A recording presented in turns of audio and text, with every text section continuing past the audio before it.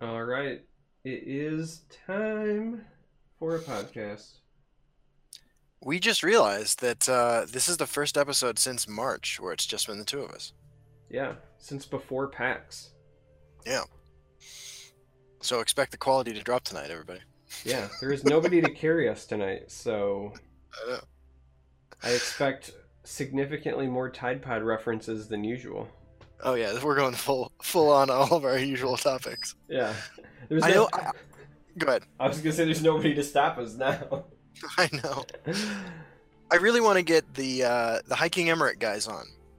I know they want to do it. They just live on like the other whole side of the world or something. Yeah, I know. It's the same problem I have with we've never had Link on, but Right.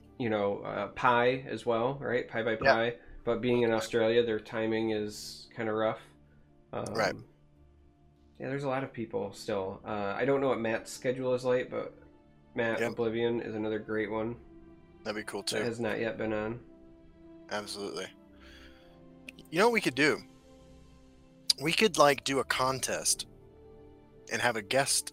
I have a viewer as a guest. Usually, hear me out. Yeah. Usually, with a contest, it's something people actually want to win. Ooh, that's a good point.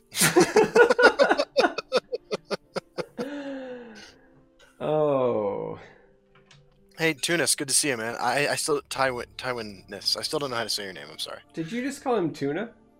I said Tunis. Oh, I thought you said Tuna. Tunis. Yes. Because he seems like he might be an evil tuna. Evil Tuna is the greatest poster on Reddit. It's pretty up there. Yeah. I mean, like, rest in peace, C. Spence. He was the greatest poster on Reddit. Made an appearance at PAX. Yeah, though don't remember him looking that way. A man can change. I gotta get in the zone. Let me chug this coffee. Oh no, It's I been a need busy coffee. week. It's been a We've had a- crazy busy week. Yeah. I was speaking about Legends, but I know you got a lot going on personally too. Yeah.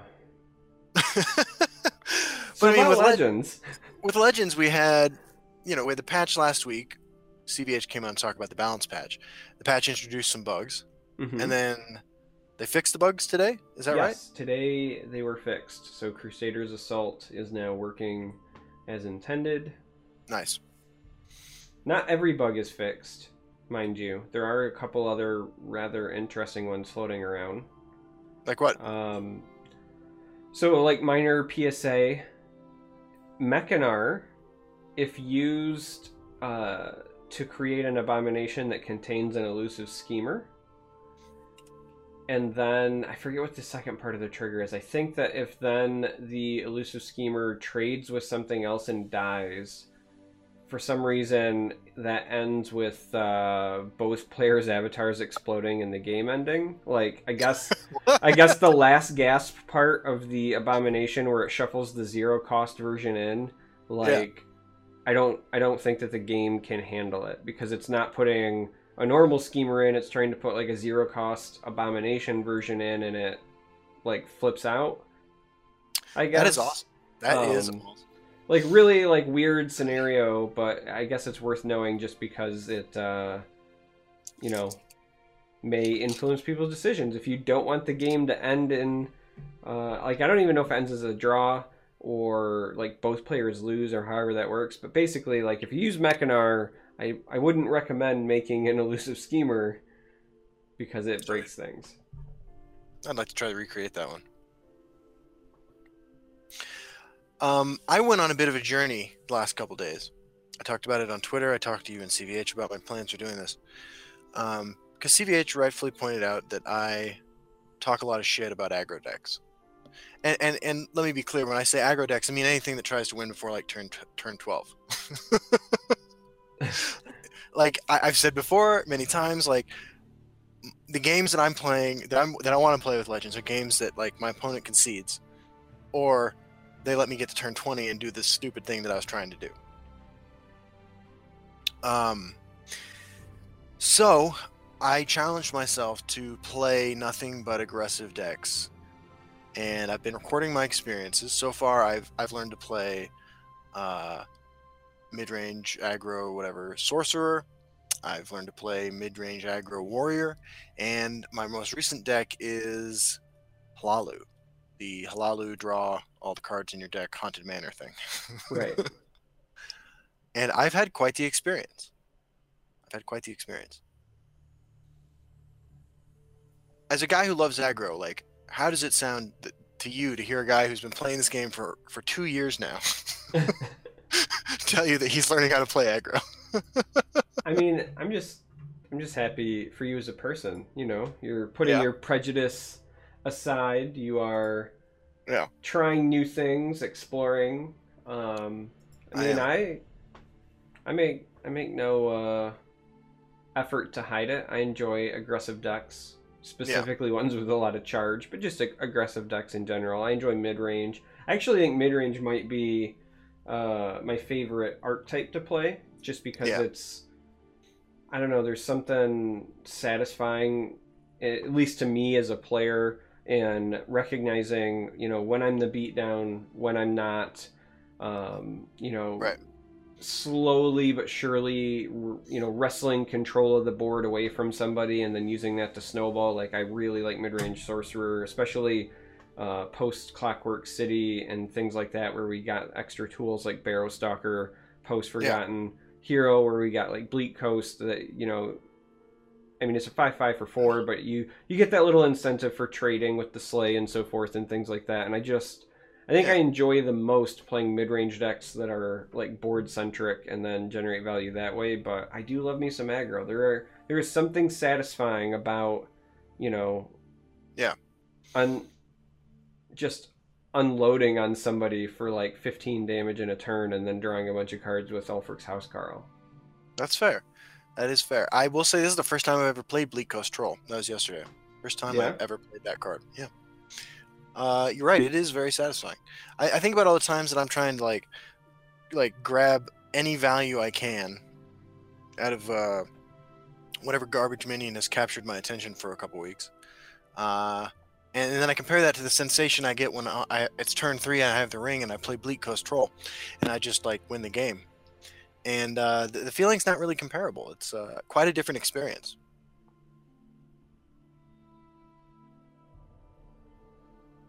So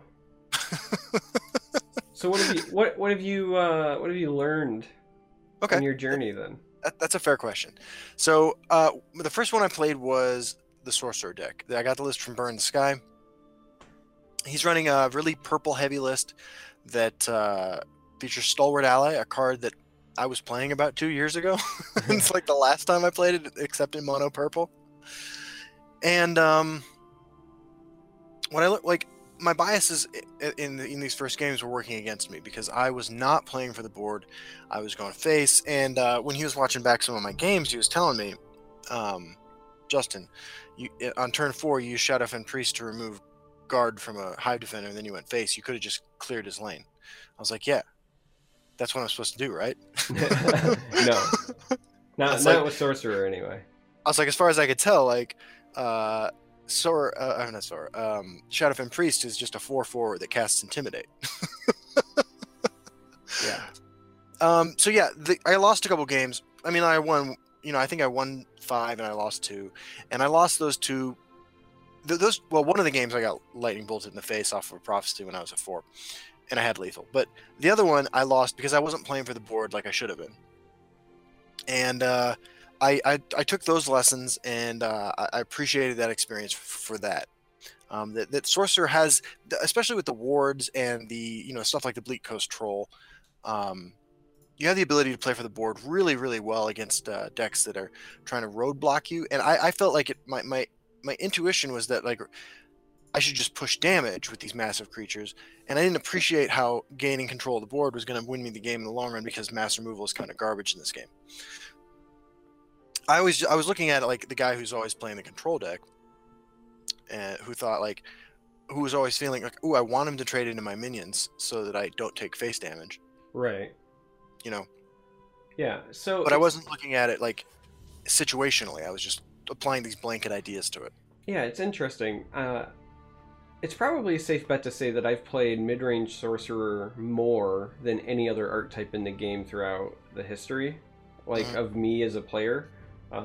Something about Yeah. that playstyle speaks to me, Yeah. and assassin's probably second Yeah. because both of those decks are tempo-oriented decks Right. that you use value generating cards to control the pace of the game and control the board and then push your advantage, but they do it in such Right. different ways, and that's why I think I enjoy them, but differently, right? So Yeah. the assassin decks that I typically play, a lot of people will call it mid-range. I prefer to call it more tempo than straight mid-range Yeah. because it is usually like what I would call the ampersand deck, right? Like it's a creature and so you're Hmm. playing something and trying to get some sort of like additional effect that generates tempo. So Leaf Lurker, Shearpoint Dragon, these are cards that are gonna pull an opposing threat off the board and then put a body on the board for me. And even though my bodies might not be the biggest, right? Like let's Right. be honest, a 4/3 body for 5 isn't the biggest body for 5 in the world, but the Yeah. fact that it removed a threat meant that I was controlling the board and pressing my advantage as the assassin player. Right. Sorcerer is still like a tempo oriented deck, but it's more traditional mid range because it gains its tempo through sheer creature value. And that's why Right. playing the board is so important because you don't actualize your value, if you will, if you're Right. not pulling threats off. Yeah. So I think that's a mistake that a lot of sorcerer players make, the same mistake you're describing, where Right. uh, they go face early and they don't realize that if I have a creature and I can trade into yours and mine survives, that is the same as if I had like done the Leaf Lurker thing, right? Like at the Right. end of my turn, I now have 2 bodies on the board and you still have none, and slowly like that ramps up over time, and then you have generated such an advantage where you can start, pushing damage and keeping them off the board, and that's the way Exactly. you go. So Yeah. You described my experience well. The next deck I played was mid aggro warrior, and uh, unlike the sorcerer matchup, the sorcerer deck, where I learned some subtleties, like because like I said, I've always come at this primarily as a control or ramp or combo player. And when I say combo, I don't mean like actual functional good combos. I mean like cool interactions I wanted to try, like Unstoppable Rage on a Night Talon Lord.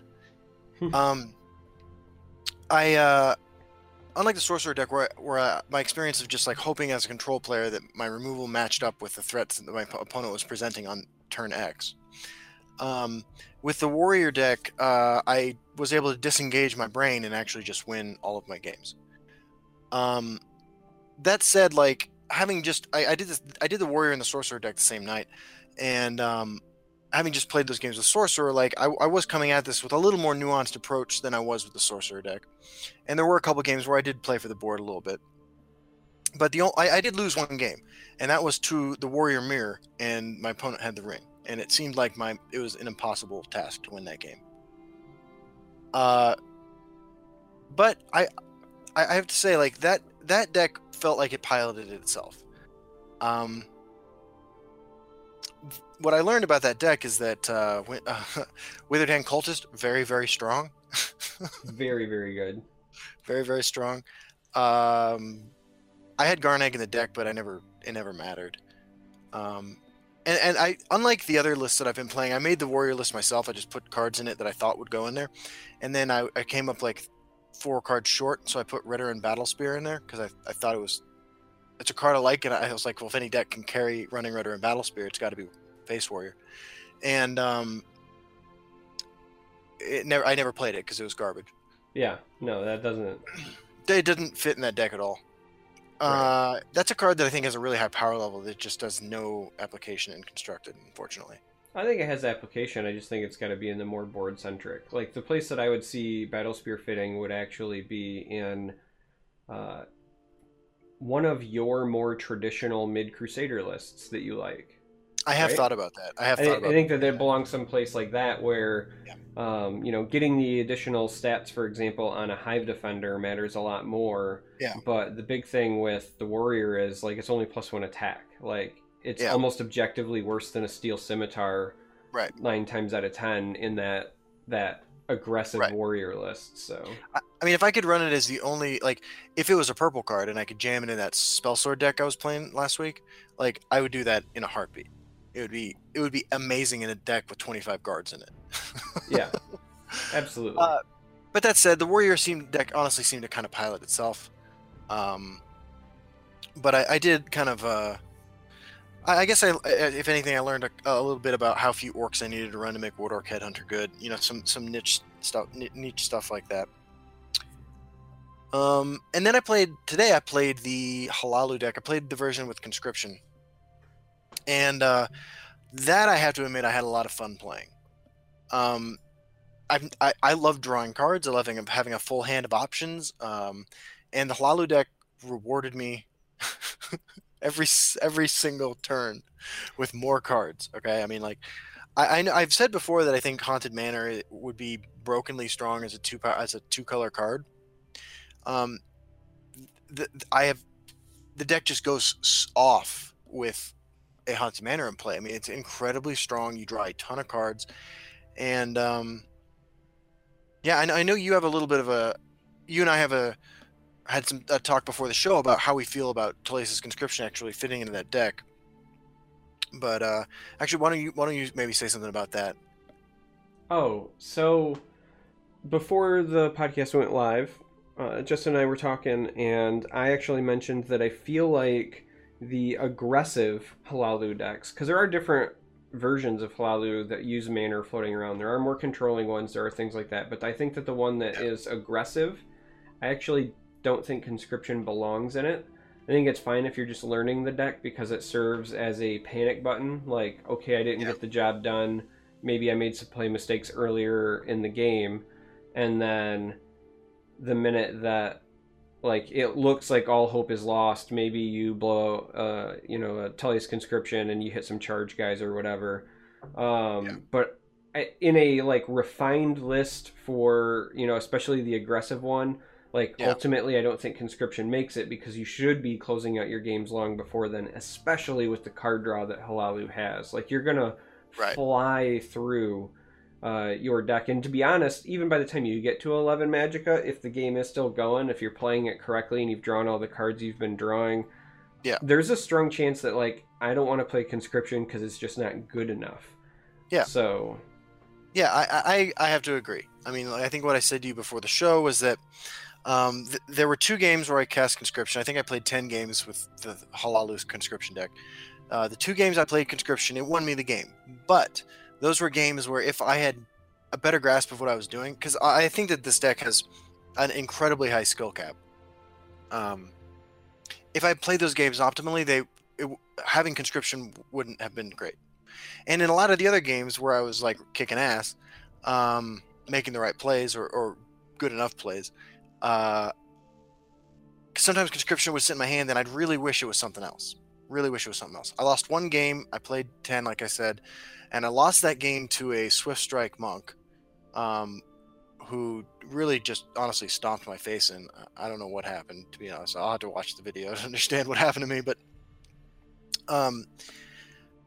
the game, like I said, I think that as the deck becomes more refined, I think the optimal Halalu list running Haunted Manor and all these plot cards and everything, I don't think it runs Tullius' Conscription, but it was a nice catch-all for games where I'd fucked up somewhere earlier. Yeah. I mean, yeah, Shannara's a great point. Like, it costs 11. Like, the next highest costing card in the deck was 3 copies of Triumphant Jarl. I was gonna say it's got to be Jarl. That's probably your only 6 drop, and after that it's 5 or less, right? So yeah, it was. Yeah, it was. But yeah, I honestly had a great time playing it. It's one of the most aggressive decks I've ever played that I really enjoyed playing. There are a lot, like, tons of different lines because you have so many cards in your hand, and that 1 point of damage there matters, and that 1 trade or not trade there matters, and because you're generating such an incredible amount of card advantage, if you're hitting out all the right beats, you're able to play a really board centric game if you need to, and some games you can win on like turn 5 because, like, things worked out and your opponent didn't have the right answers. So it was very flexible and it was a lot of fun to play. Yeah, like, I had a game the other night on stream where the person had like all of the beats hit, right? Like kind of Right. like what you're talking about. Yeah. And I still ended up winning the game because I top decked Ice Storm like the exact turn I needed it, but Right. legitimately on like turn 5 like you're describing, they Yeah. had played uh like they had led off with like Ring into Skulk, which found a Firebrand, and Right. then they played Firebrand the next turn, and then Ring into Halalu Oathman that went Yeah. into Halalu Oathman that went Yeah. into Halalu Oathman, and then suddenly they just had a full board, right? Like Yeah. you get 3 free 2/2s and something else. Like it was Yeah. insane. The ability for that deck to just like, Right. oops, I have a full board and still have all the cards is Right. hilarious. What's kind of remarkable about that deck too is like there would be times when I would look at my starting handful of cheap cards and I'd say, you know what, like this happened more often with the ring, but I'd be like, you know what, man, like given what my hand is, it makes sense for me to not play anything until turn 2 or turn 3, even though I could just start vomiting my hand on the board. I'm just gonna wait a couple turns and then just go nuts, like drop more stuff on the board than I've ever seen a deck do before. Yeah, you can really catch people off guard doing it that way, and sometimes, I mean, it depends on the circumstance, right? But like Yeah, sometimes there is some other additional benefits, like yeah, maybe your creature quality, like you could vomit your hand, right? But maybe your creature right, quality isn't that great, so you're just waiting till post manner because there's a exactly, big difference, for exactly. example, between just like a turn one, naked Nord Firebrand versus Yeah, a post manner Nord Firebrand. Like it's a huge difference. I So totally agree. I mean, I have to say, like, I think the deck's really, really strong, and I was not playing an optimized version of it, just because, like I said, and like we've been saying, I don't think Telesis Conscription goes in the final version of this deck. I could be wrong about that, but it feels like it's unnecessary. That said, like if it's an archetype you're trying to get into and trying to figure out and you want to take it on the ladder, but you're inexperienced with it, I do recommend honestly running a version with conscription because it kind of will it's like training wheels. And I will say too, like against like there are some hypothetical matchups where like I can imagine opponents who just hit all their mass removal over and over and over again. You know, I'm thinking of like a Telvanni deck that has access to Ice Storm and Drain Vitality, where conscription might be your only out. I can imagine that world. so I know you said that you were recording. When is your video going to be out? The Halalu video will be coming out tomorrow night. Tomorrow? Because Yeah. I'm curious what your list was that you were running. Just Yeah, I'll send it to you. I stole it off Legends decks. Um, yeah, the warrior deck I made myself. Burn the Sky made my sorcerer list, and I just pulled a Halalu list off of Legends decks. I would make some changes to it. I think that like I would feel more comfortable dropping down the Telesis Conscription number to 2. oh man, you And were running 3? I was like Wow. I just honestly I just completely flat out stole the list. I gave credit in the first video, but I can't remember the dude's name now. I feel like 3 was excessive even for a guy who like got some value from it. Um, but yeah, it was an absolute blast to play. I didn't get to live the dream of triggering my Castellan into giving me a Dagoth Ur, although I did do that on the test servers. But yeah, it's a deck that I plan on playing more. And to segue into another topic of ours, I think it's probably a deck we should expect to see quite a bit of in the Gauntlet tomorrow. Yeah.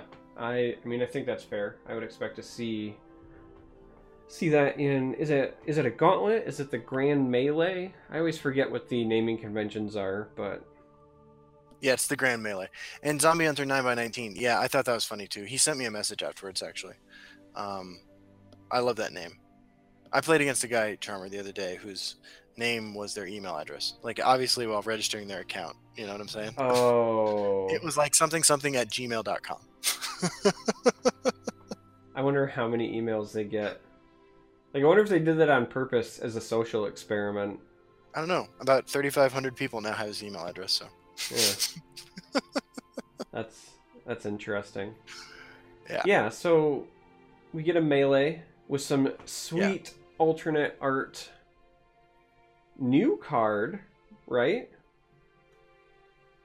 Morkel Gatekeeper. Morkel Gatekeeper. Now, Yeah. I was thinking about that card because there was a time, if Yes.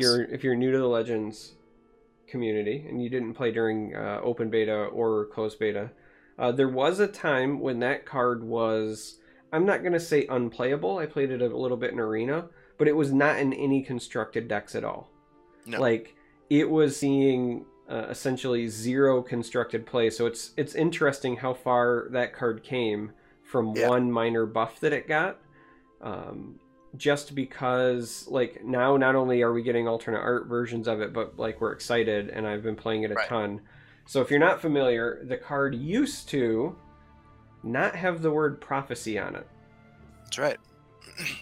And then it got prophecy added right around the same time Madhouse came out, because they were trying to push the orc archetype a bit more. Because it was in short succession that got prophecy. May have even been the same patch, I don't remember. But I remember that got prophecy, and then we got Stone Shard Orc. Yes. So that's when I fell in love with orcs after hating them in closed beta. Yeah, well, everyone hated them in closed beta. I love the alternate art Morkel Gatekeeper. I think it's cool. No pun intended, actually, although it's the kind of thing I would say. Yeah. I think it looks really great. I like how they're continuing the tradition of giving us these staple cards, these staple core set cards with alternate art. Although it is funny, like you mentioned, that for a long time this card saw no play. Yeah. It also makes me wonder what the next ones could potentially be, because so far, now that this will be the third one, right, we'll have willpower represented with Javelin, intelligence represented with Lightning Bolt, Morkel Gatekeeper represented with Strength. So we have 2 attributes left, assuming they stay on that pattern. And as you said, they are staple cards, and I'm kind of curious what you think the next ones would be. Well, Farion nails it in chat. I think for agility, it's got to be Fighters Guild Recruit, because these are 3 like iconic prophecy cards, and I think Fighters Guild Recruit is the iconic prophecy card. Yeah. I mean, like you could make the argument that Moonlight Werebat, like I think Moonlight Werebat's a good card. I think it's probably a little underplayed, but since it got nerfed, a year ago, it hasn't seen nearly as much play. You can make the argument that Moonlight Werebat would be a great one, but I think Fighters Guild Recruit has to be the pick. The other thing you have to remember is all of these have been commons so far as well. Oh, I didn't think about that. Yeah, so I think Fighters Guild Recruit is the no-brainer for a couple of reasons. One, like you said, all 3 of the other ones are not just staples, but they also have prophecy. They're all commons. And let's be honest here. Can you imagine any world where agility gets an alternate art card and it's not Fighters Guild Recruit? Like, Pete Hines is going to be calling somebody. If you guys don't know, Pete Hines' favorite card in the game is Fighters Guild Recruit. Right. He would be on the phone chewing somebody out. No, I mean, he's a nice guy. I don't think he would actually do that. But in my mind, I just imagine him like having a meltdown. Where's my Fighters Guild Recruit? Exactly. Yeah, but that does leave the question of, like, where do you go with Endurance, right? Because it's the color with the weakest prophecies by a significant margin. In fact, I can't even, other than Mummify and Lurking Mummy, I can't even. Oh, and I really like Bonewalker, the new prophecy. These have all been core set cards as well. Right. So this is interesting, because with Endurance, they either break the prophecy chain, or it's Lurking Mummy. Right? Like, because it's got to be a common as well. Well, is Farin Defender a common? I'm actually having to launch Legends right now. That one is a common. It could be Farin Defender. I remember saying at one point, like, I guess a fair while ago at this point, but I remember saying at one point that Farin Defender is one of those cards that, like, when it showed up would, like, always hose me. But this was before Sword of Revenge when I said that, so times have changed. Yeah. Well, like, the look of a warrior deck has changed significantly. But I'm looking up prophecies. Yeah, I mean, assuming it sticks to the same themes, it would have to be one of those 2. And the only reason that Wow. Yeah, there are only 3 common prophecies in purple in the core set. Farin Defender, Cursed Spectre, and Lurking Mummy. Oh, I would love a Spooky Ghost. I'm not going to lie. That's a card I think Cursed Spectre's not bad. Yeah, I was going to say, it didn't get the love that it deserved back when it was just core set. Like, there were a couple of decks that would run it, but the card was way overshadowed by Shadowfen Priest at the time, sadly. Yes, yeah. Which is crazy because back then it's not like we were actually removing supports, except for what, Dark Rift. Yeah, basically. But Yeah. it was honestly, it was because of the body. Right, Like there's exactly. a big Because one magic more, but I double the stats. Like that was huge. right, exactly. Oh, you know, kind of an aside, but that just reminded me of something. I was looking at Cursed Spectre, and it's a spirit. I didn't realize today when I was equipping Dawnbreaker to something that 5/4 blue creature that shackles itself. Yeah, that's a spirit. Yeah, yes, it is. That is a that, spirit. yeah, that's my random other thing I learned today while playing House Lalu. You know what else is a spirit? What's that? The new wolves from the monthly card. I know. They're good undead doggos. Third alternate art for Stonetooth Scrapper is Ian Bits' suggestion.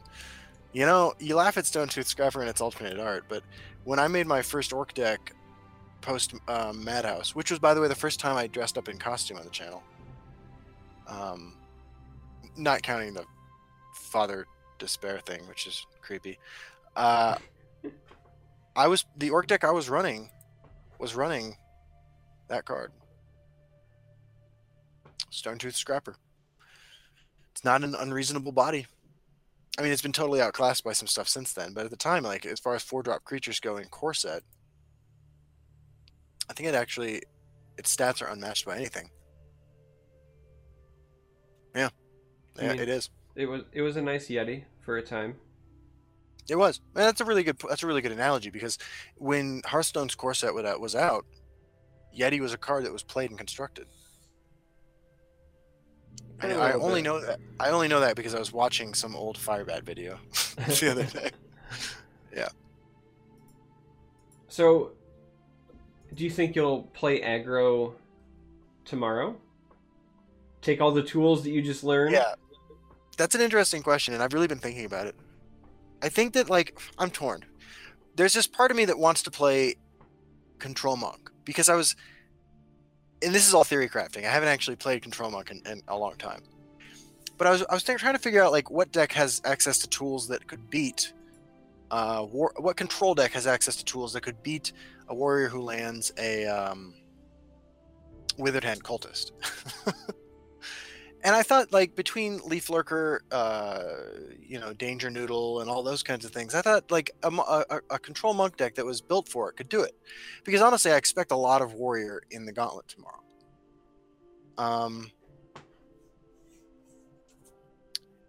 But I had so much fun with House Lalu that it's going to be tough for me not to play that tomorrow, to be totally honest.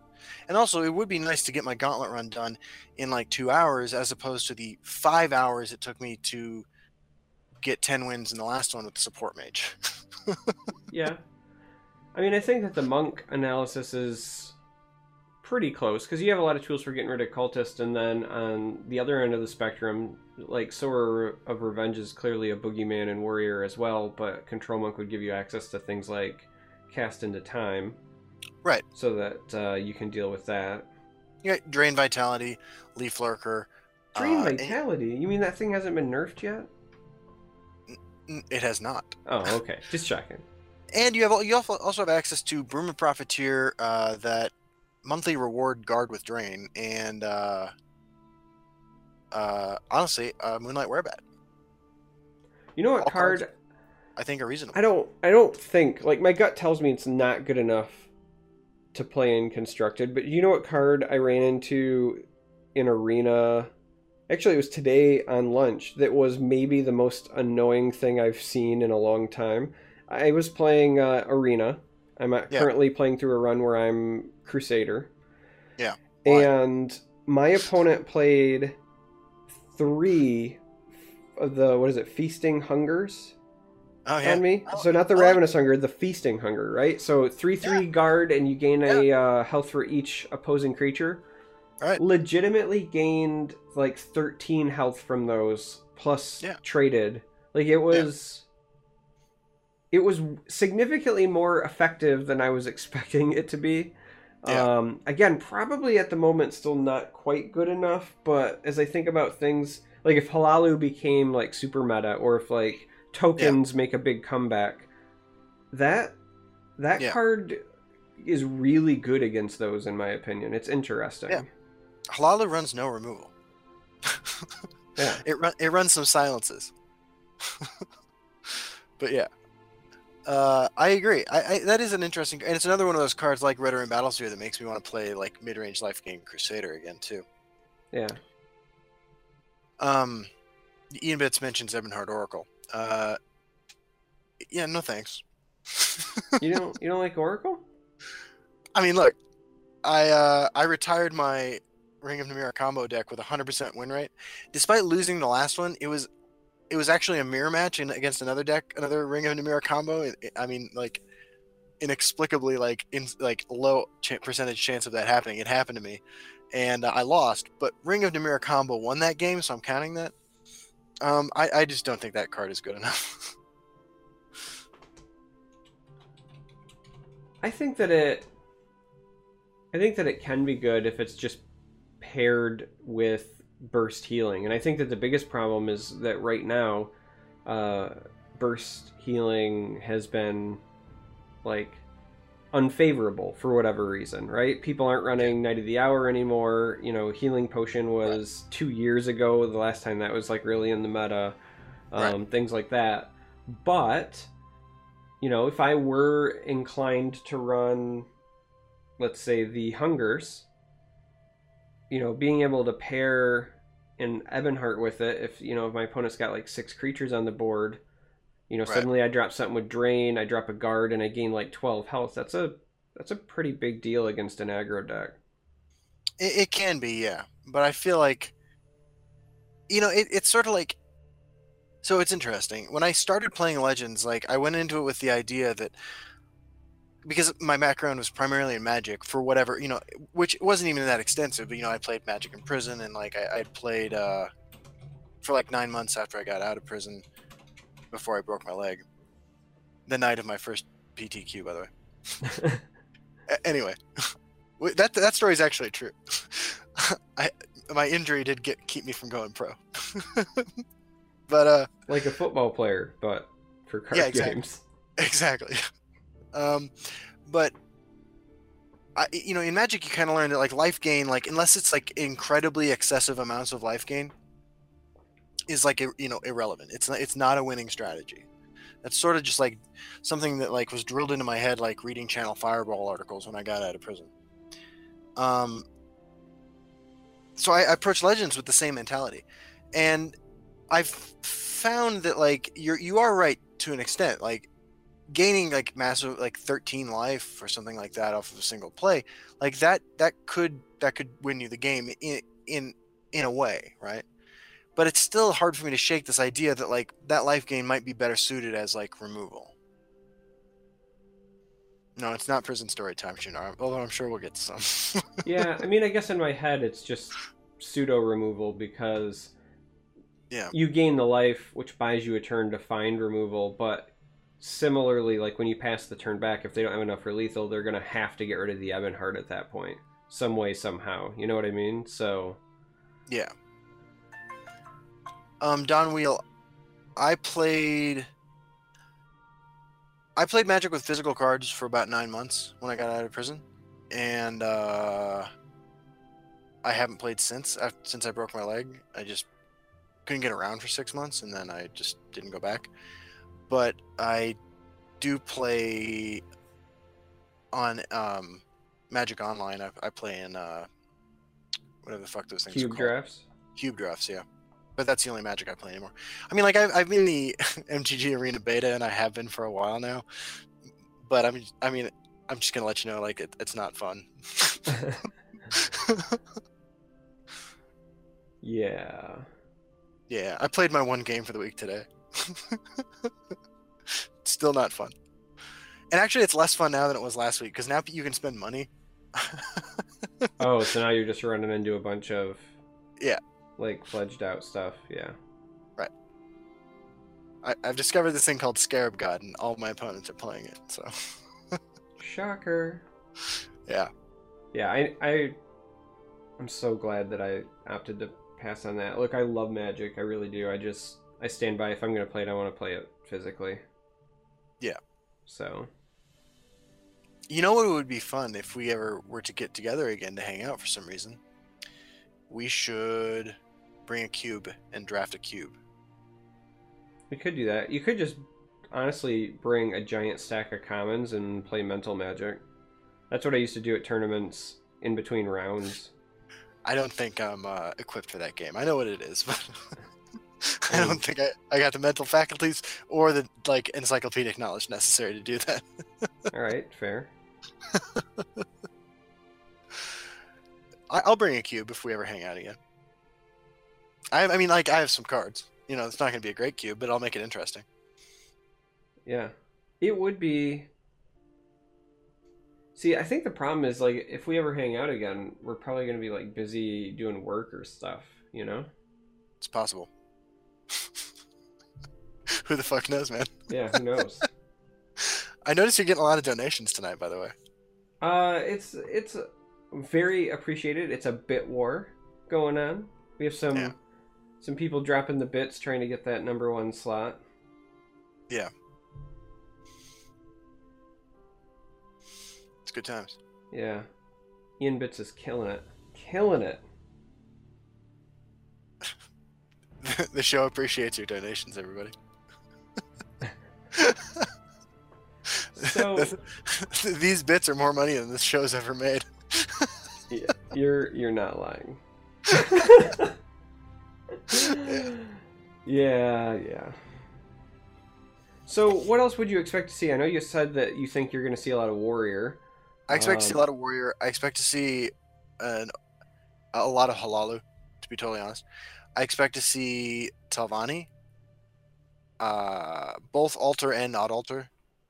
But I've noticed a huge uptick in the number of people who are playing that deck. Interesting.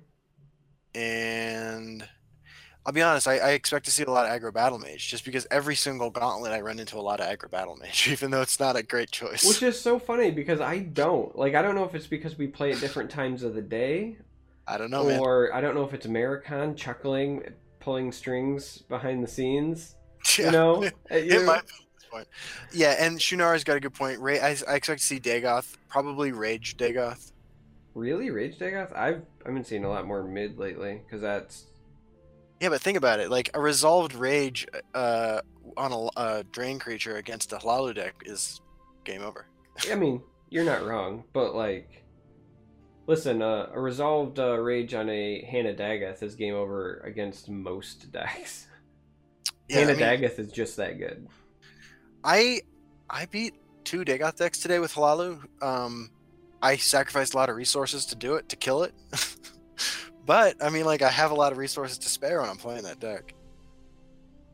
Hey, what's up, Bayless? Nope, no guest today. This is our first episode without a guest in, like, 6 weeks. Yeah, that's why it's been so subpar. We don't know what to do. To be honest, I actually have thought we've got a pretty great show so far. We've been on point talking about Legends for an hour now. Yeah, I know. We only had, like, 1 prison story and 1 Tide Pod mention. Yeah. We're actually kicking ass. Trying to. And now I just cursed us. Trying to. It's all downhill from here. Yeah. I mean, we are hitting the hour mark, so it's probably a good time to kick it over for questions. Hold on. Only here for the Joel says, yo, that Griffin Grasp episode was no good, but I guess they can't all be singers. I'd rather no guests than that dude. I'm sorry you feel that way, man. We try to bring people in who represent all views. Yeah, I mean, if everybody just agreed with Justin and I, then what fun would we have? That's right. You know, I was thinking about this the other day, actually. Like, in some ways, you and I are very, very similar. And in some ways, like, we are total opposites. Yeah, I mean, that's fair. Like, we make for a good team because we work together well about the similarities, but we make for interesting conversations because we have such differing opinions. Yeah. Like, when I say if everyone agreed with Justin and I, the truth is, in our offline conversations that happen entirely online, but, I mean, you know, off the podcast, That's true. Even though I have your phone number now. Yeah, it's just mostly us disagreeing. It is. We just get it all out of the way there. Yeah. But they're good chats. No, yeah, they're great chats. Yeah. But I mean, you know, not to get like too mushy or anything, but that's a sign of like a solid friendship, right? Is like a frank and honest exchange of ideas, where people's opinions are changed if one side presents a persuasive argument. And let's be frank, like too, it's usually me whose opinion is changed because like I react very emotionally to things. Like I am that guy like who is I act on my gut and I act on how I feel about things before I consult data. But I'm also a responsible adult. So like when presented with a compelling argument for why my feelings are wrong, I change my opinion. Yeah, well, and also your feelings aren't necessarily wrong. It's just that sometimes your feelings are not taking into account things. And I do the exact same thing. There's a lot of things that I do based on emotion. I'm just slowly but surely trying to change myself into being a robot so that eventually when my consciousness is put in a machine, I'm accustomed to that lifestyle. Dude, speaking of which, have you seen both episodes of Westworld? I have, yes. Dude, that show is so fucking awesome. Yeah, it's solid. Oh my god, I can't wait for Sunday's episode. No, guys, Griffin Guest was a great guest because he brought a lot of different opinions that we wouldn't have had on the show if it was just Charmer and I. And he's welcome back anytime. And yeah, he's not even the first person to be like contentious. Did you guys see that episode with that Ian Bits guy? Like, holy shit! Talk about something that was a dumpster fire. I mean, oh hi Ian Bits, welcome to the chat. Yeah.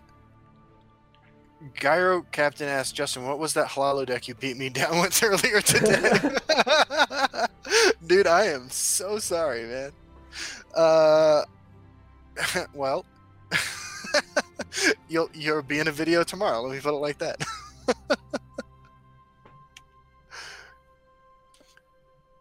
Yeah, I recently discovered the joy of playing House Hlaalu. My only experience with Hlaalu as a class before was playing Rage Hlaalu on the test servers, which did really well there too, and I think is probably not an unreasonable deck. Oh, did we crash in the middle of Ian Bits' episode? Probably. It's been a while. That's funny. It's getting worse, for the record. Like we gotta get you a new computer. I was having an issue the other day where I was trying to do some video editing and it didn't outright blue screen, but then this time, yeah, my video editing software wouldn't even launch because it said that I was out of memory. But then, like, if I run a mem test or I do anything in like console management or anything, like I have physical memory, so that tells me that I've got something going on with either my motherboard's going bad, so either my motherboard's not recognizing it, or I've also got a problem with virtual memory, or both. Most likely the both train, but yeah, it's getting worse. It's happening more and more frequently, sadly. I recognize all of those words as being English words, but I have no idea what you just said. I wanted to give a quick shout out to Aeolus TV in chat. She streams on Twitch and is worth a watch if you guys want to follow her. She makes some good content. Also, I want to give a shout out to Brefixed, who says, "Why do they call him Ian Bits if he has so few bits?" While donating bits themselves, which knocked Ian completely off of the leaderboard. So. Oh shit! The competition continues. Free gelato. Oh, free El Gato. Free cats. Now I'm interested. Yeah. Gelato's great. What is the difference between gelato and ice cream? I'm pausing to make sure that I don't knee-jerk answer that with something that's dad jokey but probably inappropriate. What's up, Immortal King? Good to see you. The spelling is different according to Major Butt Stretch. Yeah, the spelling, the price, gelato is Italian in origin. All the sort of cynical answers I expect. Yeah. Those are all better than what I was gonna say, so. Fair enough. PDMD, by the way, it's good to see you in chat as well. What do I think of alternate? What do we think of alternate art more cool? I think it's great. I mean, I think it's more cool than the original. I totally agree. I have to be honest too, like not to get like too like whatever about this, but I like having I like that the alternate art cards we've gotten so far, and a couple of them have been like one of them's a man, one of them's a woman. I think that's cool too. So if you want to play with a card that that you identify with more, you can do that. I think part of the appeal of playing fantasy games is the opportunity to imagine yourself as these fantasy characters, and any opportunity to make that more possible for more people, I think, is awesome. That's exactly why PDMD loves his orcs so much. That's right. Dude, I was watching. I was showing our deputy director at work. I've mentioned before he knows about the channel and he's subscribed and he's a fan of all this stuff. He's also a 45-year-old, incredibly muscular, tall guy who did 22 years in prison for murder. But anyway, he was watching at work the other day. He was watching the Manticora Jones murder mystery video that I made. Yeah. And I heard myself say the line about oh fuck, now I can't even remember what it was. Oh my god, I'm totally brain farting. What line is it? Well, I can't remember. Probably one of those misogynist ones that are so prevalent. Yeah. Well, when you're doing satire, it's really easy to go that place. Oh no, I heard myself say the line because until this point there are no like overt Legends references or things you would just assume are absurdly Legends related. But I said that I was talking about how these hookers had hired me to track down a guy, and they were like, it was 6. He had green skin and green skin, 6 arms, and he liked to hit women. And and I just started cracking up laughing. And when you mentioned that PDMD is an orc, and I don't know, that's what I was thinking about. Jesus, that was the worst story I've ever told. Yeah, I'm gonna be honest. I still don't understand where that went. No, I'm at the end of that journey, and I don't like. Are you saying this because you yourself identify as a Manticora, and this video made you realize it the way PDMD identifies as an orc? Yeah. Let's go with that, man. I don't know. Are you saying this because you secretly dream about having 6 arms so that you can have more hands to slap women with? Like, where are you going with this? Definitely none of those things. Let's get off this subject. That was an awful story. I don't know what the hell I was thinking. I just started like rambling, and then I was so caught up in being amused at myself. I lost sight of like any fucking punchline that I was trying to get to. Yeah, sorry, dudes. The next time somebody asks why we have guests so often, I'm gonna point him to this clip. Yeah, man, we gotta rein me in. Like free form, man. I'm in bad shape. Whew. It's been a long week.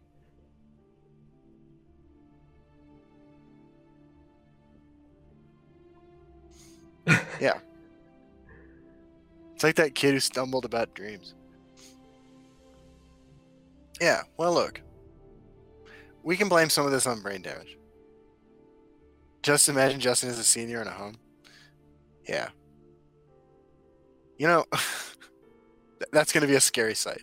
The good news is that Sandra is a few years younger than me. And will be there to take care of me. And speaking of that, we're getting married in 15 days. So I have that to look forward to. I'm super excited to be getting married. 15 days, huh? 15 days. It's like right around the corner. It is, man. It is 2 Saturdays from tomorrow, 2 weeks from tomorrow.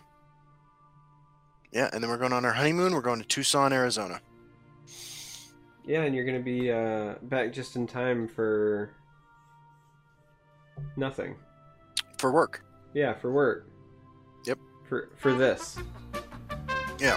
So I guess this is a good time to point out that like next week's episode of the podcast will be Yeah, I see the technical difficulty screens come up. Next week's episode of the podcast will be our last for a couple weeks. So we'll make it a good one. Maybe we can get a very special guest. We'll figure something out. Yeah. Last because of his honeymoon, guys. Not because. No, I'm not quitting this or anything. Yeah. I don't know how to quit you. Oh, thanks. Oh, hold on. I just got my Twitch drop. 100 soul gems. Sweet. New shtick, please. Yeah, we do need to do one of those screens. Euro the Fox wants to know what made us pick Tucson. A year and a half ago when we got engaged, I took her to the Black Hills, South Dakota in the middle of the winter. And ever since then, every one of our trips has been somewhere warm. And so we're just continuing the trend of not going to the mountains of South Dakota when it's cold. And also, we drove through Arizona on our way to San Diego in December and thought it was beautiful. Didn't get to spend any time there.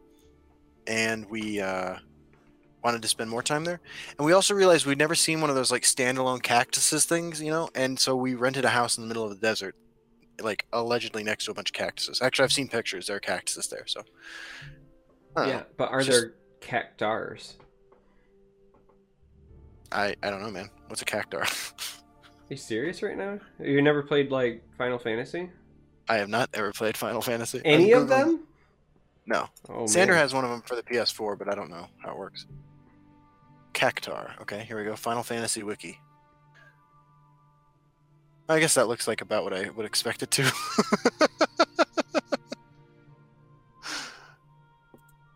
No.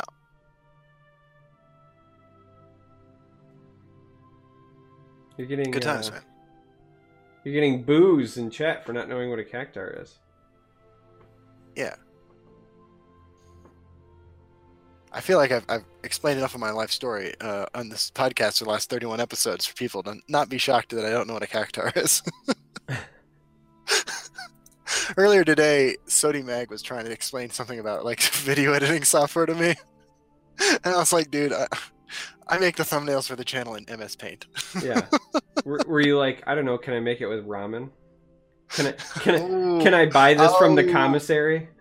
Yeah. No, dude, I have not eaten ramen since I got out of prison. Well, why would you? Yeah, fuck that. Sandra still eats a lot of ramen. I mean, she never did time though, so I guess Right. she didn't have the experience.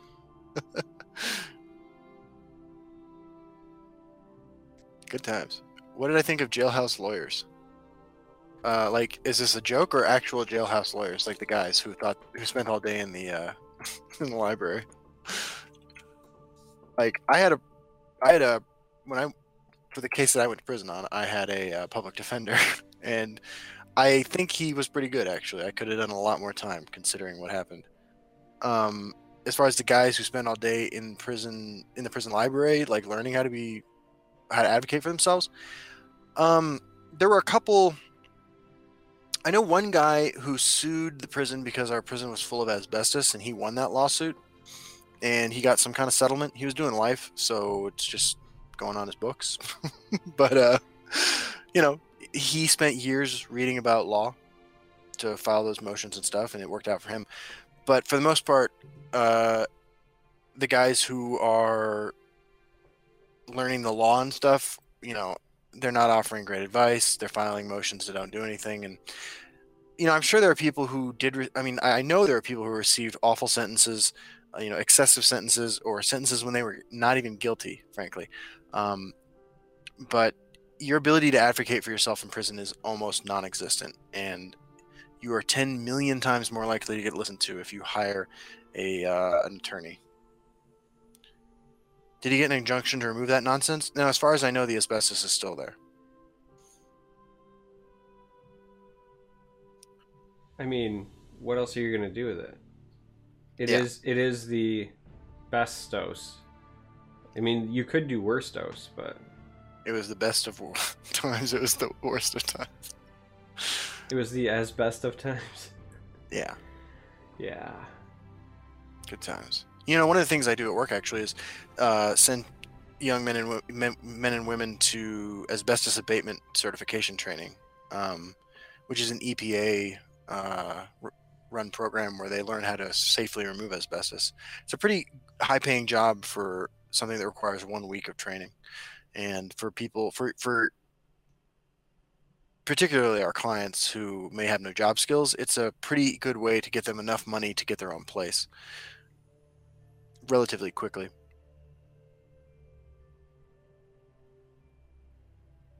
Ooh, Aeolus wants to know if you're a dad. Am I a dad? Yes. I am most certainly a dad. I know of at least 2 children.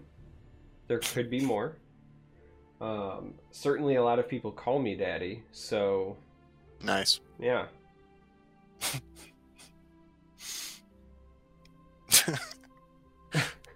Good times. I really do actually get that. Like that's what I think makes that joke funny. I don't know where it started. I think Pi started it actually, but yeah, I get a lot of people that call me Charm Daddy now, and it was not something that I like advocated for, but I don't discourage it. So I guess that's equally on me. I remember the first time somebody on like one of the YouTube comments called me dad or something like that, and I was like, Sandra, what the fuck is this? She's like, oh, that's a millennial thing. I'm like, what? Like calling, like, I don't know, it was strange. Yeah, we should take some questions from the audience. There hasn't been. Like I opened that up. Oh, did we? Yeah, like 15 minutes ago. We're in the interactive part. It's just oh. We're just kind of rambling. I maintain, though, this is actually our best episode ever. I firmly believe that at this point. We'll see if we can totally derail it before it's over, but...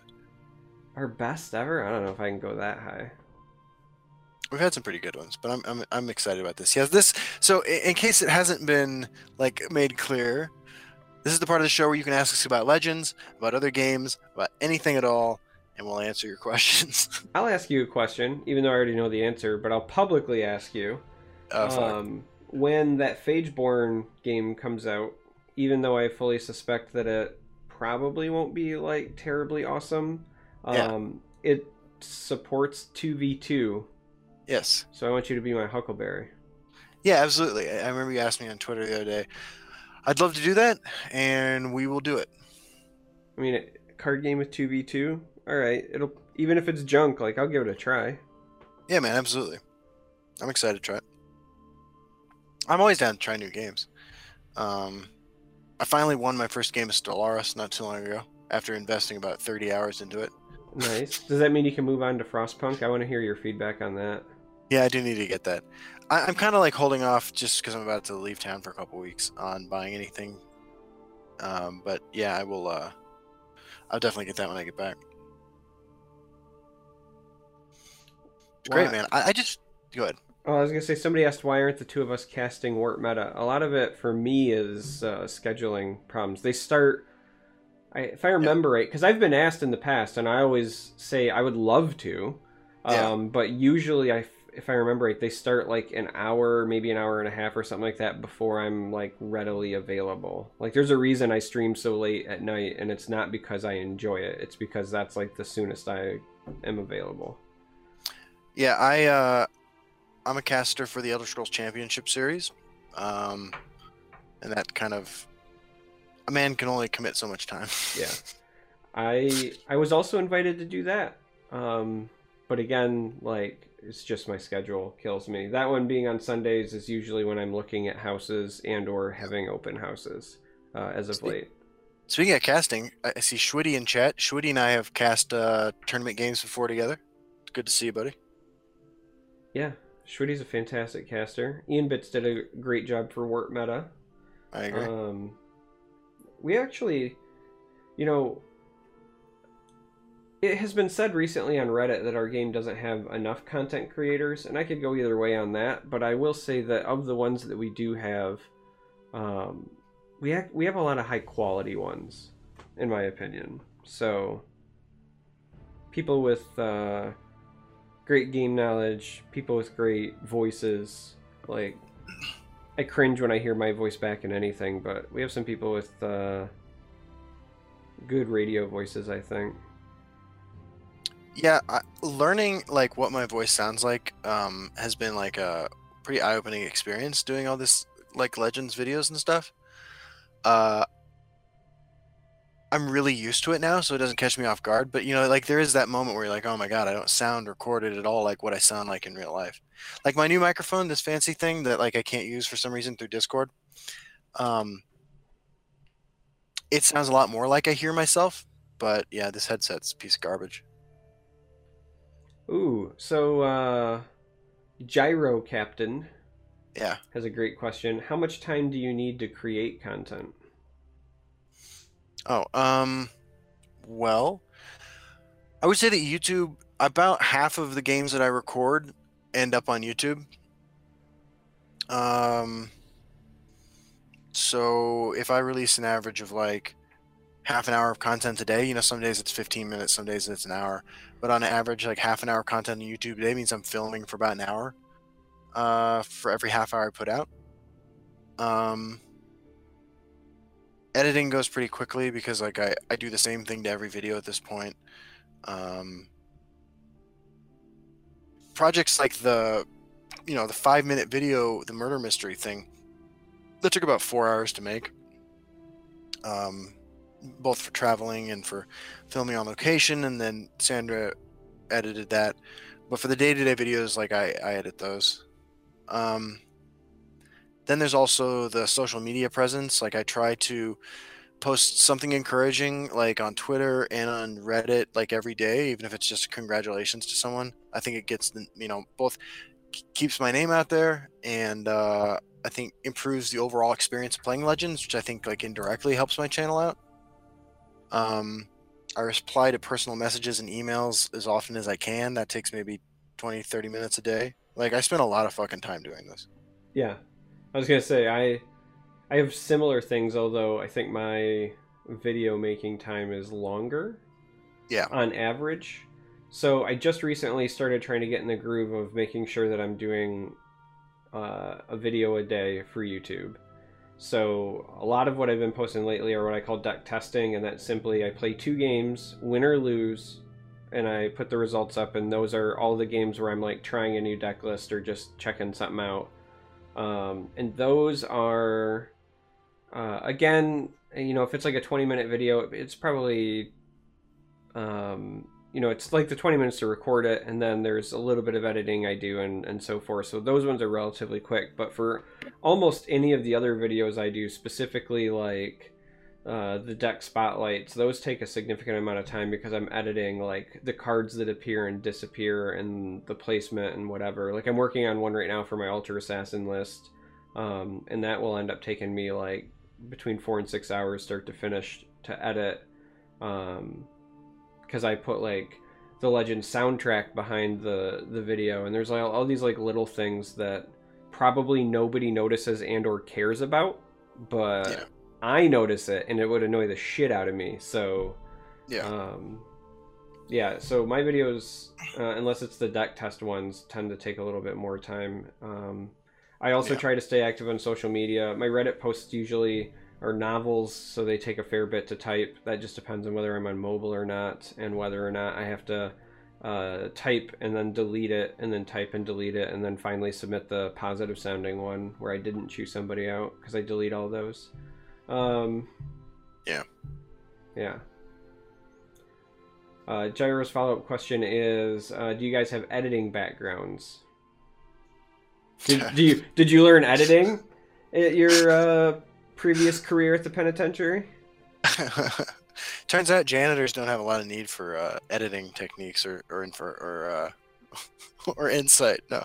Yeah. Look, man, here's my career path. All right, I was a soccer ref in high school, and then I worked at Blockbuster, and then I sold drugs, and then I was a janitor, and then I was a GED tutor, and then I worked at a homeless shelter, and then now I'm a therapist. Yeah. No editing background whatsoever. I just make this shit up as I go. Sandra is like, knows a lot about art and about editing software and stuff, and it's taught me everything I know. And also, I asked questions in Discord during open beta. A lot of people walked me through how to use OBS and stuff.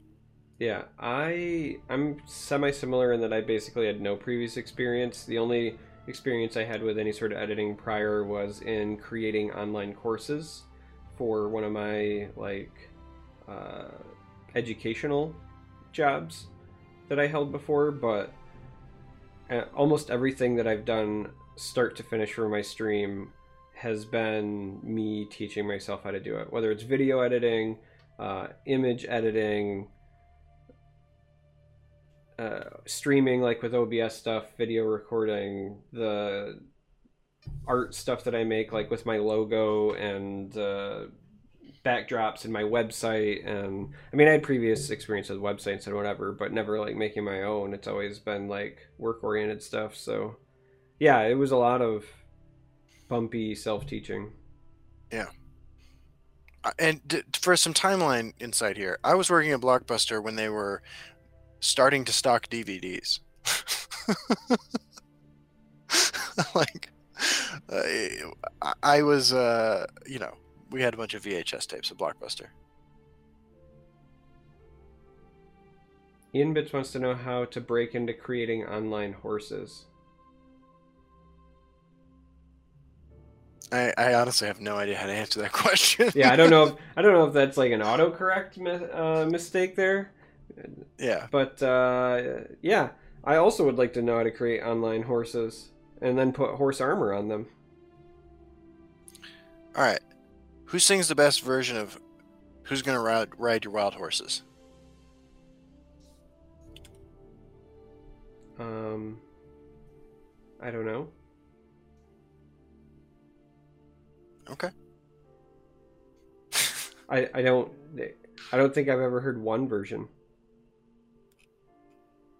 Oh man, I'm afraid I'm gonna have to quit this podcast. Who's Gonna Ride Your Wild Horses is a great song, man. I'm not saying it's not. I'm just saying I haven't been exposed to it.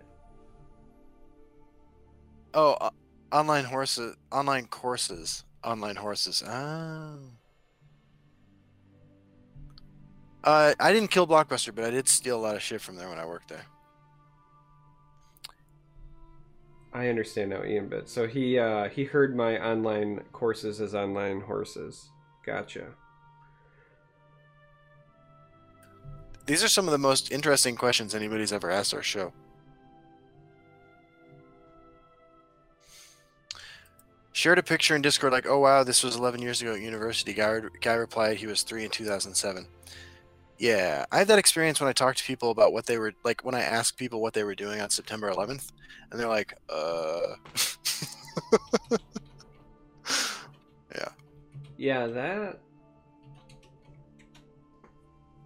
that always gets me, right? Like, yeah.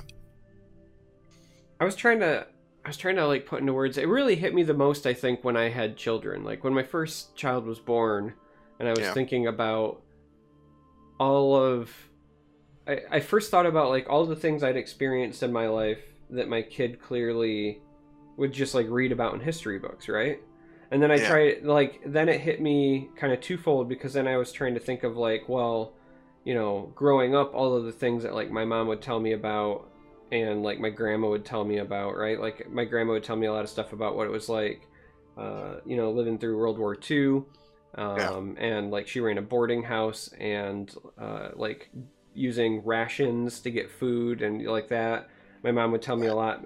She was in high school like during the Vietnam War and would tell me about those things, and it was just one of those like, there are similar events in my life that I will someday talk to my children about, and it like kind of comes full circle when you realize like they will never have known a world that wasn't like, you know, post September 11th or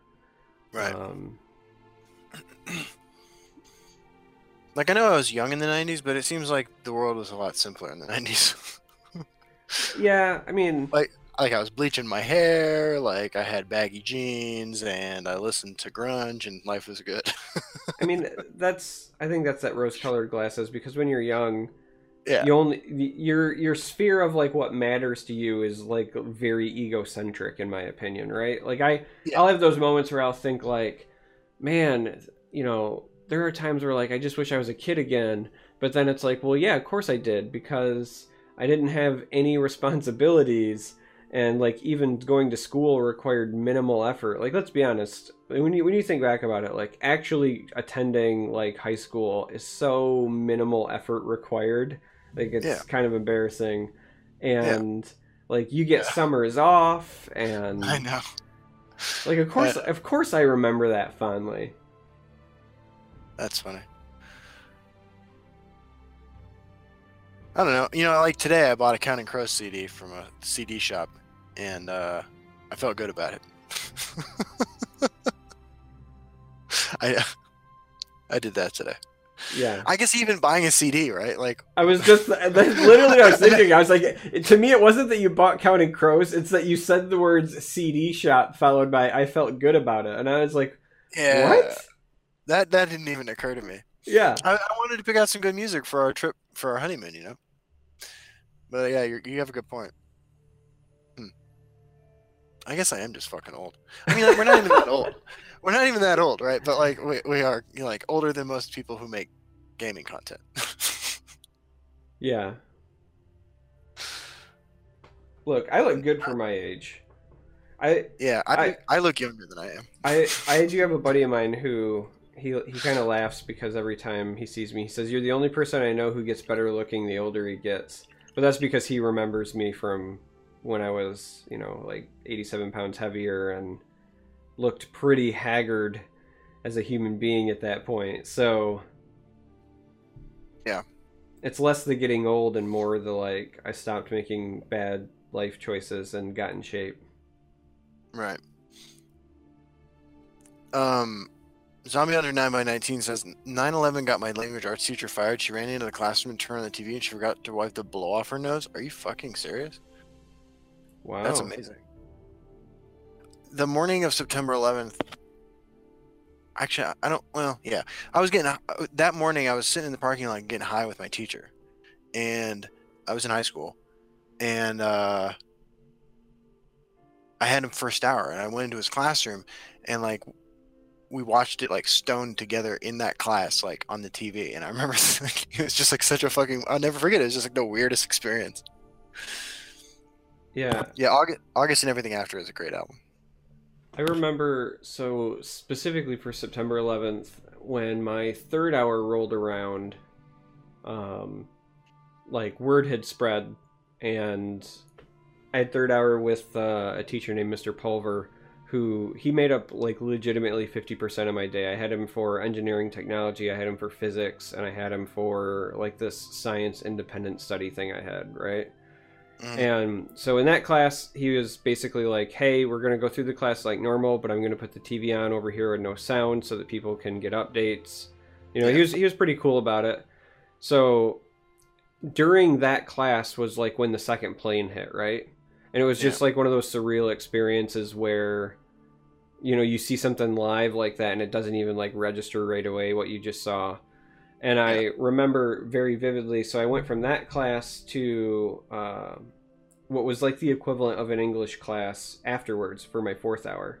And this was with a teacher named Miss Withy, and she was like every mean, old, tenured stereotype you could imagine in one teacher. Like, had a beehive haircut, was like short, wore glasses, kind of looked like she needed to, exercise the ghosts in Poltergeist, you know what I mean? Like, right. One of those. And I remember very vividly, everybody came pouring into the classroom and said, like, hey, can we turn on the TV? Another plane hit, like there was all this buzz. And she said, no, we're not going to put it on. We're not going to talk about it. It doesn't affect you. What? Yeah, that was her words. And then I walked out.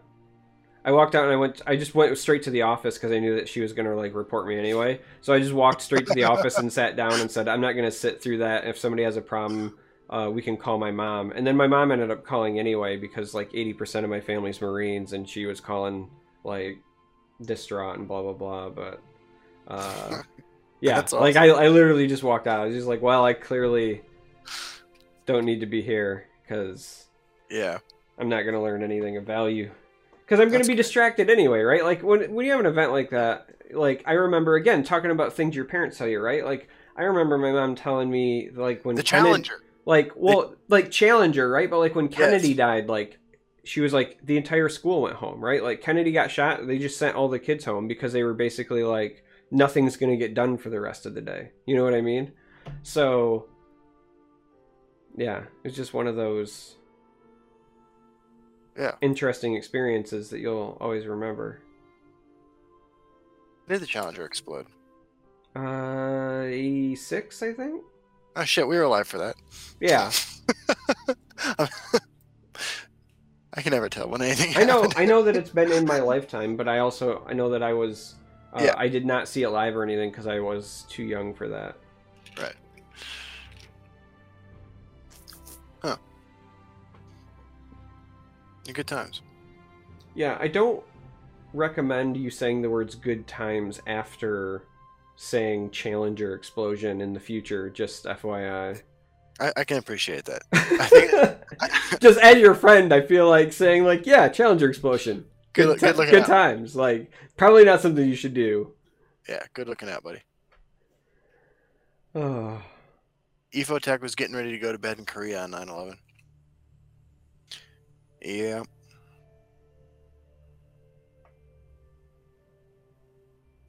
It was definitely a big one. I mean, we didn't do anything all day in school. Like, I was living in Central Time. Like, the time between the two planes hitting was when school started. So I watched the second one hit. Yeah, see, it wasn't. That's funny. It wasn't clicking for me because when you were like, "Yeah, we watched it in first hour," and I was like, "Dude, that was my third hour." But Yeah. oh yeah, time zones were still a thing even when I was in high school. I know it was a long time ago. Right, yeah. right. Like you're the one who forgets about our time zone differences, but this time it's me. Yeah. Heat Fire Ash was in third grade during 9/11. What a baby. I was about to say good times, but I remember what you just said. Yeah. I can't help it, man. Yeah. Oh, your dad was deployed the next day, Immortal King. Wow. The Earth isn't flat. Yeah, I hate to break it to Shannara, but Charmer got in an argument with a flat earther not too long ago. yeah, they blocked me on Twitter. It's awesome. Because they posted like some GIF, and then I posted one back of the Earth shaped like a banana, and apparently they didn't like that. I didn't even get to like the normal thing. Whenever I engage flat earthers, I usually like to ask questions like, so what do satellites do? Right? And they're like, well, they're just above. And I was like, well, okay, but for everybody? Like, Yeah. the entire planet, like New Zealand satellites, China satellites, everybody's satellites? Like, there's this worldwide conspiracy about the flat Earth. Like, what does everybody have to gain? That's usually my my argument whenever I engage with anybody who has a lot of conspiracy theories, because I've got some extended family and even some close family that have a lot of conspiracy theories, and I always just... It started with my brother. My brother is a paranoid schizophrenic, among many other things, and he latches onto a lot of conspiracy theories, and I just try to like logically like ask leading questions to have him walk through it with me, because I always try to get to the like, okay, I understand that you think like, in the case of flat earthers, that the earth is flat and that there's this big cover up, but what's the gain, right? Like, why go through all of this to cover it up? What's the net gain? Who's benefiting from this, and why? And why is it such a big deal? And then that's usually when things start to fall apart, because there is no benefit. Yeah, I mean, I'm not into conspiracy theories. I've been a part of a few criminal conspiracies. Yeah, I mean, I'm not into them, but they don't work. They don't work because somebody always talks. That's how I know. Gyro Captain says I'm a government plant. So interesting enough, I do work for the government. I've worked for for many governments, and I've worked with many other branches. I've either worked for or with city level, state level, and federal level governments of different branches. And I can tell you, as somebody who works for and with them on a daily basis, that if there are any government conspiracies, I am shocked. I am utterly shocked, because the other stereotype is that government is usually inefficient and ineffective, and that's been my experience. Like, I let me put it this way, right? I can sit on a conference call with the IRS, for example, and most of the time I'm not thinking like, oh, these are people capable of some grand level cover up. It's usually like, I don't know how they still have a job. Like, it's so bad. Oh, yeah. So I may very well be a government plant, but I'm living a pretty meager life for having access to the Illuminati, I guess. Dude, we picked a poor time to air our podcast. Like, I didn't realize that the Warp Meta tournament was going on right now. It's a podcast. Yeah. They can consume us later. That's fair. Are you rooting for anybody to get the last spot in this championship series next weekend? To get the last spot? Ooh. I don't feel like I'm allowed to root for anybody since I'm casting the tournament. I kind of want to see someone come out of left field, though. A new name, you know? Yeah. I mean, there are some people that I would root for, I guess, just because I know behind the scenes the amount of like work and effort that they put into like honing their craft. And if there's anything, like, that's what I would respect. Like, yeah, almost everybody's like very likable, so it's not like yeah, I agree. It's not anything like that at all. It would just be, I know that there are some people that just legitimately put a lot of time and effort into it, and I would like to see that rewarded. I think that's a noble desire. You know what I want to see, man? I want to see out of nowhere Blackfall come in and sweep with a brand new control deck. Yeah, I don't think that's going to be a thing. No, it's not. But I'm trying to be as outlandish as possible, because I don't want to say someone's name is in the tournament. Like, legitimately though, I'm being serious now. Will Blackfall even play in tournaments anymore? I don't know. Because if he plays in tournaments, especially high-profile ones, they would have to show his deck lists on screen, and I thought the last update was that he was very anti-sharing his deck lists.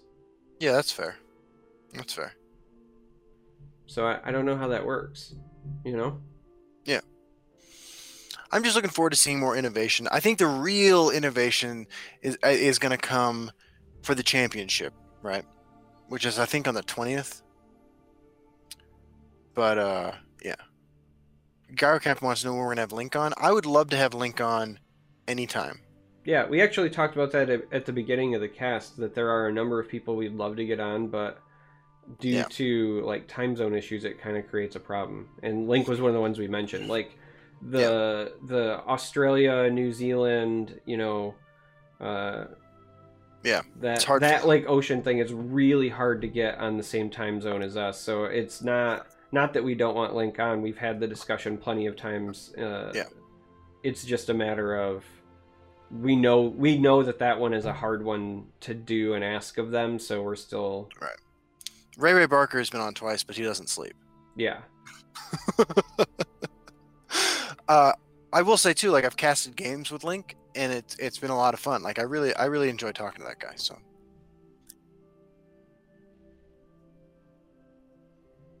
yeah. Gyro Captain knocking it out of the park with these questions tonight.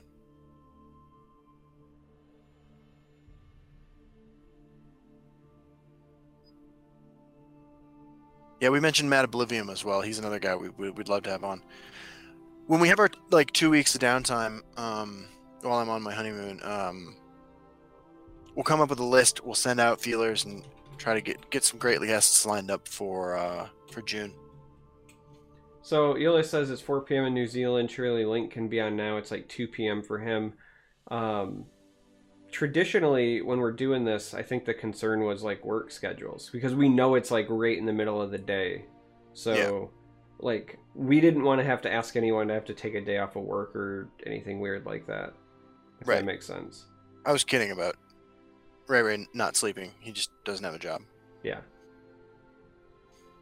I was trying to avoid just outright saying that, but thanks for circling back. Yeah, I'm glad we had to go ahead and fill that in. Yeah. Who's streaming right now? Probably Link. I don't know. I don't have stuff up. Yeah, Link is streaming right now. Oh, of course he is. Well, yeah. That's another reason why we can't do it. I don't know. But again, it's... Oh, and it's Saturday. See, we always screw that up. Yeah, I struggle to remember what time the podcast starts because Karma's all like 10:30 and I'm like, what the fuck? Yeah. Because we live like 1,000 miles from each other, right? I mean... Yeah, it's a long ways. Yeah. Well, like I said, it's not something that we have not discussed in the past. Yeah.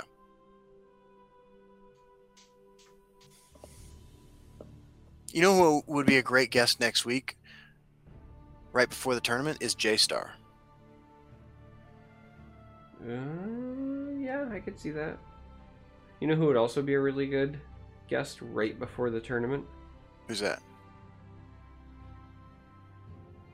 C-Spence. Hi guys, C-Spence here.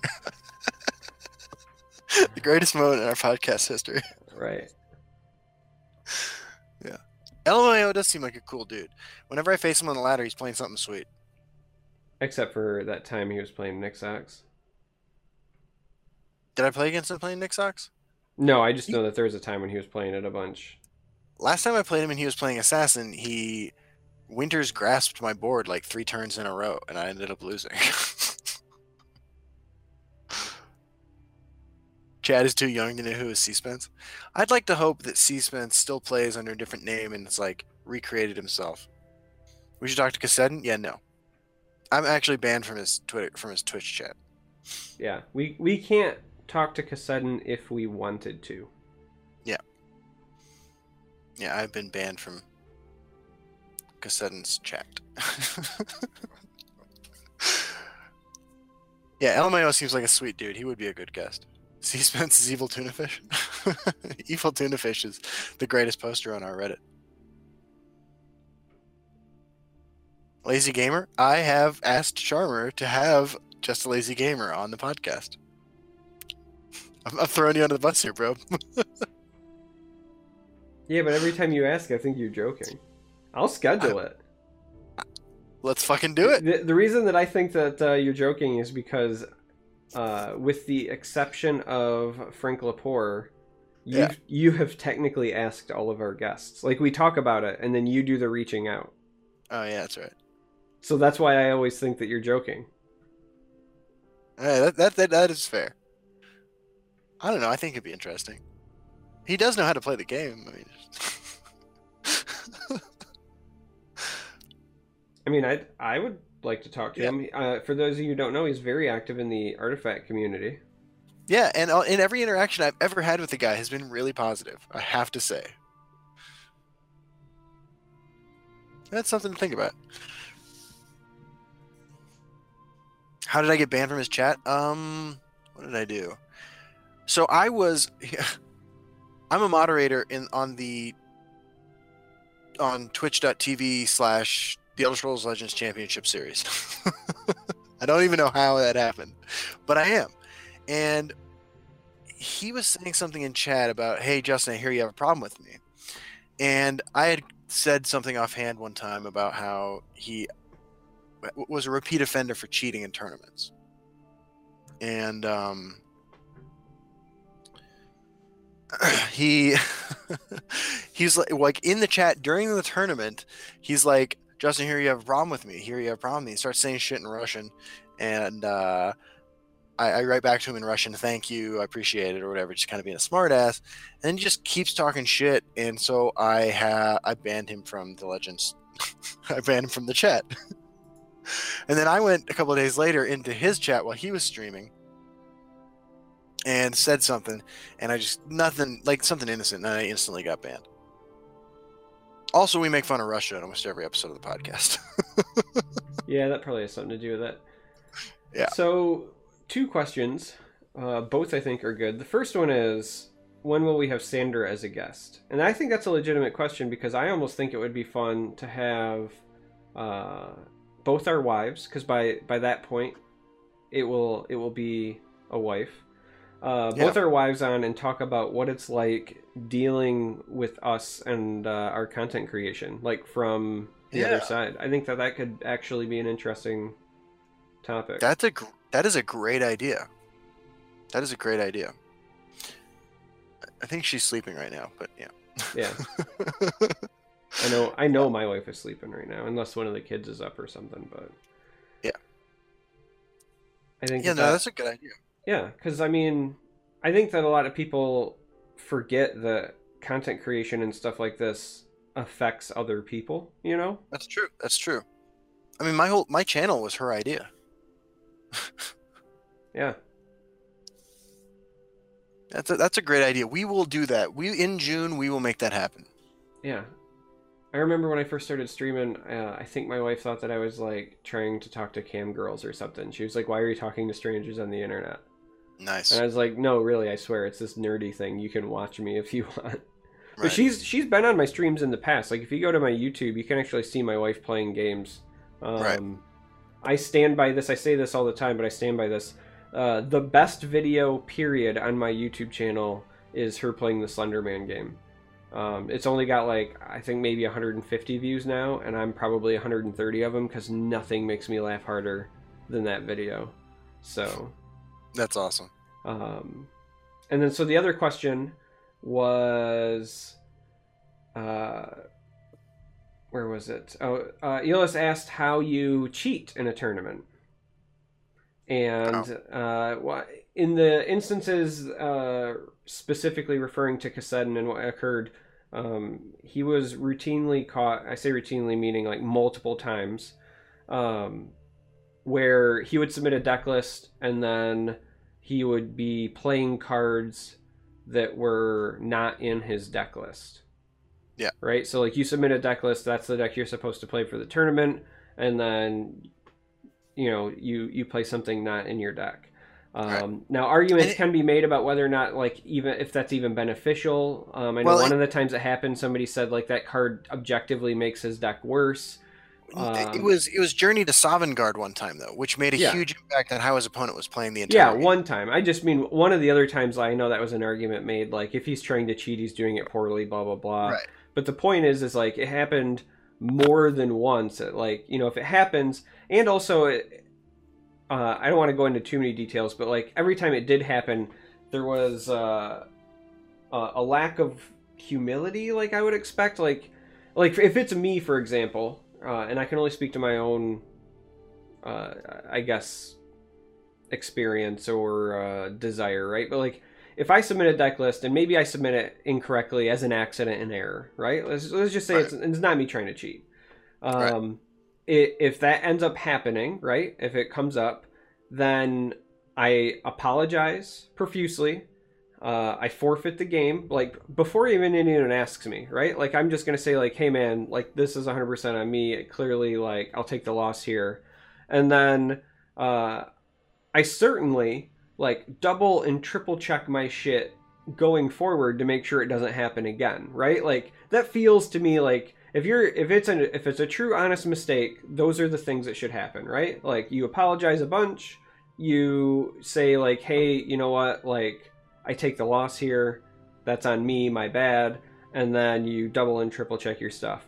None of those things were happening, so yeah. His reaction to it was like super fucking toxic too. So the new Legend card back looks fucking amazing.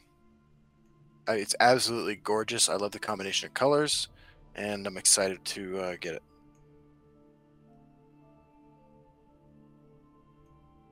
And yeah, he did the Bone Colossus thing. He was playing. Embassy Disguise was the big one, and that was the worst of the two in my opinion. Yeah, when those bugs were active, he was playing both in the same deck. Yeah, Ozzy says in one case he was streaming during the tournament that he was making a change his deck. Yeah, like I said, I didn't want to get too like in the weeds details, but let's just say that it's not like a, you know, oops, my bad. Like it's a history. Hey, Aeolus, thanks to the miracle of the fact you can't go below the bottom of the Serpent, you can get to Legend with like a 1% win rate if you play enough games. Yeah. Yeah. Okay. Immortal King covered it there, yeah. Which of my new card backs is my favorite? I like the Dragon one quite a bit, but I think the Legend one is just gorgeous. Yeah, I very much like the Dragon one, but I also think that the Legend one, it's just like you said, like use of colors, the stars. I really like it too. Yeah. So I know Aeolus has been playing the Spellsword deck that I released last week. I will say this, like I was asked to do a write-up for it for the meta report. Not because of its, I mean, like it's not.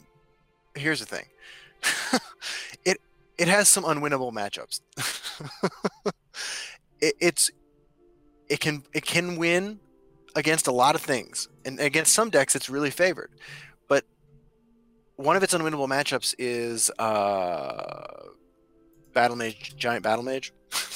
That deck is really popular, and that's going to hold back your win rate. Also, part of the reason I think my win rate was so successful in the early game, and when I started playing it, is people saw Spellsword and assumed control and mulliganed incorrectly.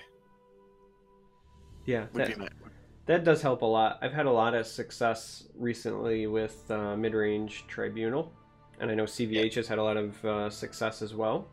Yeah. And that's just because, one, there's a lot of really good tools there, right? I mean, you take mid-range Sorcerer, and then you jam in like Hive Defenders and Cloudrest Illusionists and things like that, and it's just going to be still really good. But on top of that, it's really helpful when people mulligan for the control matchup. Yeah, I mean, I think I definitely won some games in the back of that. Additionally, like the variance is super high with it because the curve is super greedy, and if you have the ring, like in my experience with the ring, that deck's win percentage goes way up because the curve is garbage.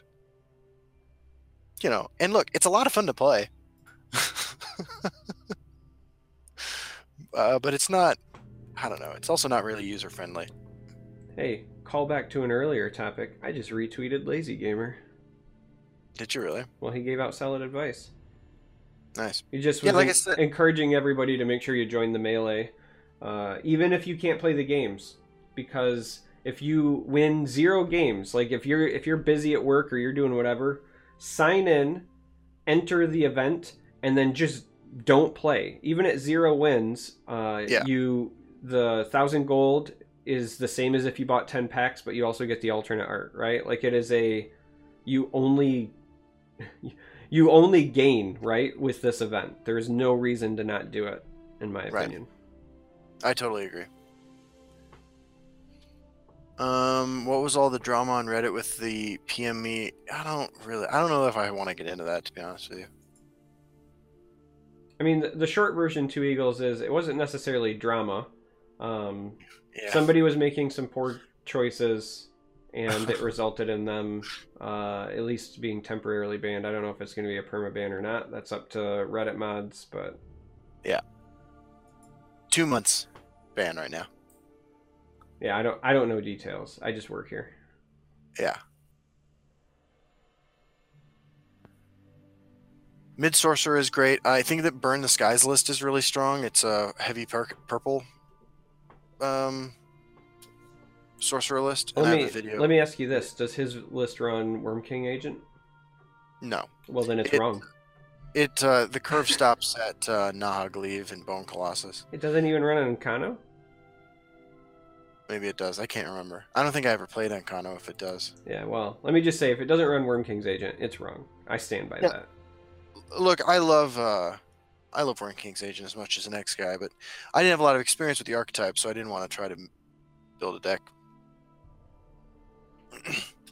That said, I did exactly that with mid-range warrior. But to be fair, I've played a lot of aggro orcs. Like I used to play that deck a lot until warrior got popular, and then I didn't want to play aggro warrior anymore. Um, in fact, orcs might be the most aggressive deck I've ever played until I did this aggro That's week. not true. I remember very vividly you making a Prophecy Battle Mage video that didn't go over so well. Yeah, that was one of the most disliked things I've ever done. Yeah. For those of you who don't know what we're talking about, Worm King I, is not meh, PDMD. I live and die by that. It's so good. yeah, Worm King's agent is strong. Um, Zombie Hunter 9/18. Do I think that I might work Fleeting Apparition into my Telvanni altar list? I want to. I'm getting closer and closer to jamming Fleeting Apparition into a deck. I think I said during my set review that this was a card that I would get to eventually, but then I needed to work my way through like the most obvious strategies and then start to get to more esoteric kinds of things. And Fleeting Apparition's on my list.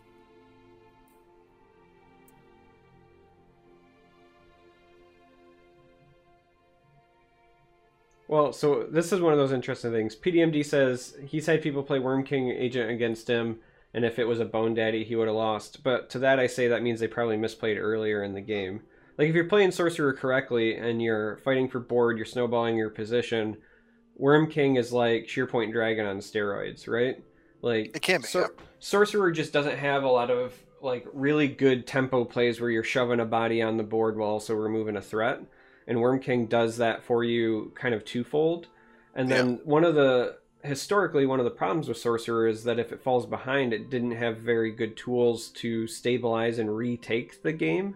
But with getting new tools like Barrow Stalker, it helped out a lot, and Worm King is just another tool there. Like I can just say specifically the number of times that Worm King has saved me versus the number of times that it's cost me has been significantly higher. Bone Colossus is great. I don't fault people for running it, but the times, I've nicknamed Bone Colossus Hand Daddy lately because like the times that it has sat in my hand because it just either wasn't the right play or quite frankly I just didn't need it has been significantly higher than in the past. So Yeah.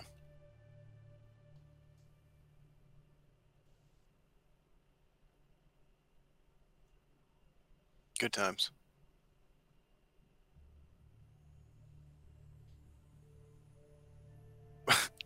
We've reached that part of the show now. you fading? I am, dude.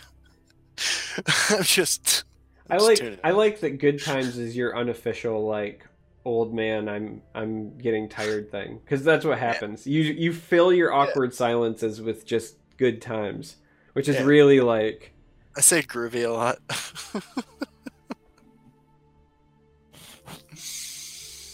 Yep. In conclusion, as far as the grand melee goes, in my heart, I want to play uh, Control Monk because I think it'd be fun. In reality, I'll probably play Halalu or Support Mage, to be totally honest. Even though Support Mage has a pretty nightmarish matchup against Warrior, I think it's pretty good against most other things.